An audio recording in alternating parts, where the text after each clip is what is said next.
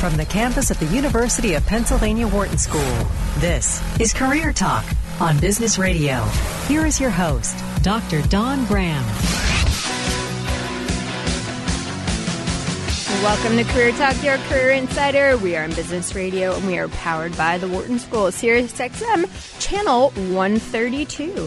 Hey, if it's Thursday, noon Eastern, we are live at 844 Wharton, 844-942-7866. Dream Team in studio, Michelle and Dion.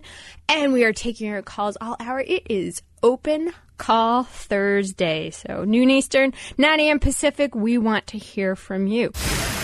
Hey, we're going to go to Cedric in New Orleans. Cedric, welcome to the show. What's on your mind today? So I had a question. I know you're talking about switching and what have you, but, you know, I've kind of been in the space of either doing a lot of freelance work or diving into the entrepreneurial space. But at the same time, I also want to go back into the corporate world so that I can have a little bit more stability. So my question is, you know, getting beyond understanding the algorithms and how these recruiters view resumes. Cedric, I want to summarize because there's a lot of great points in this conversation that I want to pull out because I think it will help certainly your job search, but a lot of people who find themselves in this situation. I think one, you have to understand what your plan A is. You have to define it. It's clear from your background. You can go in a lot of different directions, but I think what's going to be most important to your audience is that you pick one, you've committed to it, and you are excited about doing that because when you network, people want to know if they're going to spend their social currency on you and introduce you to people that you've made this decision and that this is where you want to go. So yes, you can do a lot of things, but you want to pick which one you're going for.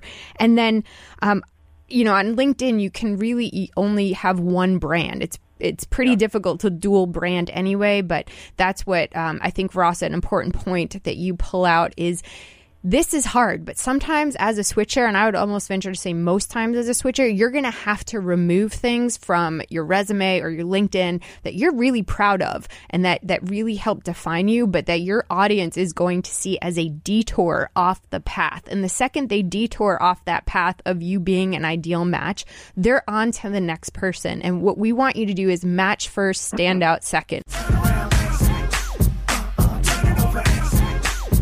You're listening to Career Talk, Sirius XM, channel 132. And if you weren't thinking of switching careers before, after that song, you just might have the energy to do that. Hey, welcome. We're excited to have you here during our Career Talk 6-week Switcher Fest. Why are we having a 6-week Switcher Fest? Well, a Monster.com poll this year found that 64% of U.S. workers dream about having a different job every second of every day.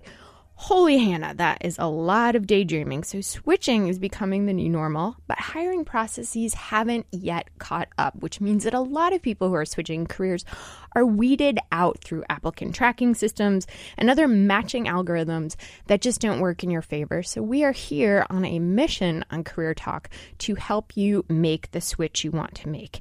We are talking about military to civilian transitions, retirement, twilight careers, returning to the workplace after an extended absence. Last week we talked about moving from incarceration to employment. So any and all switches are welcome. And we want to take your calls right now at 844-942-7866. Here's the secret. I just read a blog about this, that once you figure out your plan A and once you know what you want to do, the job search is not about you. And I know people say, yeah, but the cover letter, I have to write it about me and my resume is about me. But no. It is about the value you bring to the company and how you're going to impact their mission, their bottom line, and what you can do for the employer. When you flip your mindset to start thinking like that, all of your answers change, all of how you write your resume and your LinkedIn changes, and all of a sudden you become very attractive to employers. If you have a job and you're getting a paycheck, you have impact. The company is paying you to do something that ultimately benefits the mission or the bottom line. And if you haven't thought about it, here's a great opportunity for you to just sit down and start thinking about how what you do impacts the company. If that's not resonating with you, think about if you didn't show up anymore for the next few months, what would fall apart? Because often when you start thinking about it that way, you start to realize what impact you're having every day. And that's the stuff you want on your resume. Love what you're saying, because I do agree that not everybody's a great interviewer. And a lot of people don't do interviewing for a living. They have a line job. And so you come in, and I think you as the candidate, this is where that preparation comes in. You need to be prepared with what you're going to leave on the table. Mm-hmm. You can't count on them to ask you the questions you want them to ask you. Oh, that's correct. You're absolutely right, Dawn, because there are lots of people that cannot interview. We're going to go to Dr. Perlow in California. How can we help you today? Thank you for taking my call. I love your show. Thank you. Show. I am an OBGYN, and I've been in practice for 20 years. I'm 58 years old, and I'm constantly reinventing myself. I mean, maintaining that is sometimes really difficult in an environment that kind of suppresses you and doesn't want you to, like, go outside the box.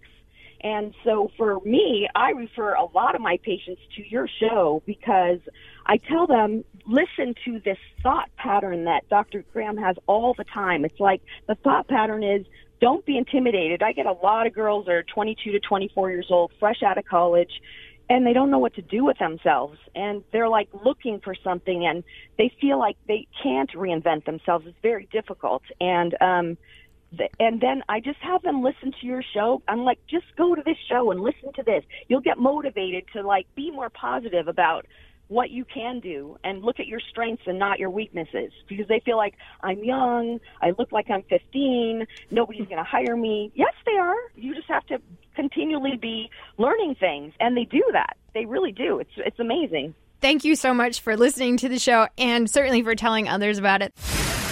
You already have relationships. You already have people who know you. Here's one thing you could do today, right now. Ask the people who are closest to you, do you know what I do? Do you know what I physically go into the office or into wherever space you work, or maybe you work from home? Do you know the value I bring to a company? Because if the people who love you and care about you and are your cheerleaders can't answer that question, they can't be out there networking. Yeah. So you don't even have to meet new people, because guess what? These people, they know people that you don't know. That's true. So the only thing you need to do to start that ball rolling today is ask your parent, your spouse, your kid, your neighbor, the people you see every day. Absolutely. You know, hey, by the way, I know you work at such and such company, but I never really asked you what you did. Like, tell me about what you do. And then you share what you do. And before you know it, they say, oh, you should meet my friend so-and-so. So we've all heard that people don't tend to read cover letters, but what I know from digging into the research is that people read cover letters second, and I did this as well. If your resume is of interest to me, I am going to read that cover letter. So I think in addition to showing how your skills match, one of the other things I think it's important to come through in a cover letter very concisely is why you want this job at this company. Cover letters used to be in the old days, and some of us are old enough to remember the old days, when they were very formal, very stuffy letters. Now, get right to the point and say, I love your company. I love this product, and I would love to bring my expertise. Come right out and say it. So be as you still want to sound professional, but come right out and say, this is what I think I can offer you. And if you know your stuff, if you're just applying blankly to companies randomly and you don't really know who you're applying to or why you would want that, then it's going to come across. But if you've done the research, you want this job, you think you're a perfect fit for it, what is it that excites you? And come right out and say, what I love to do is this. I love doing international sales. I love opening up new markets in new territories, and that's exactly what I would love to do for your company. Come right out and say it like that. And that passion and that interest really does come across. It translates nicely in a letter. Yeah, and I'm going to tag on to that and say, don't say I have passion. Show your passion. There you go. Show. And this goes for your resume, your LinkedIn, your answers in an interview. To say, I have great communication skills or I have great passion for it. If you have to tell me, then you're not showing me. And I'm going to be much more impressed and convinced if you're showing, not telling.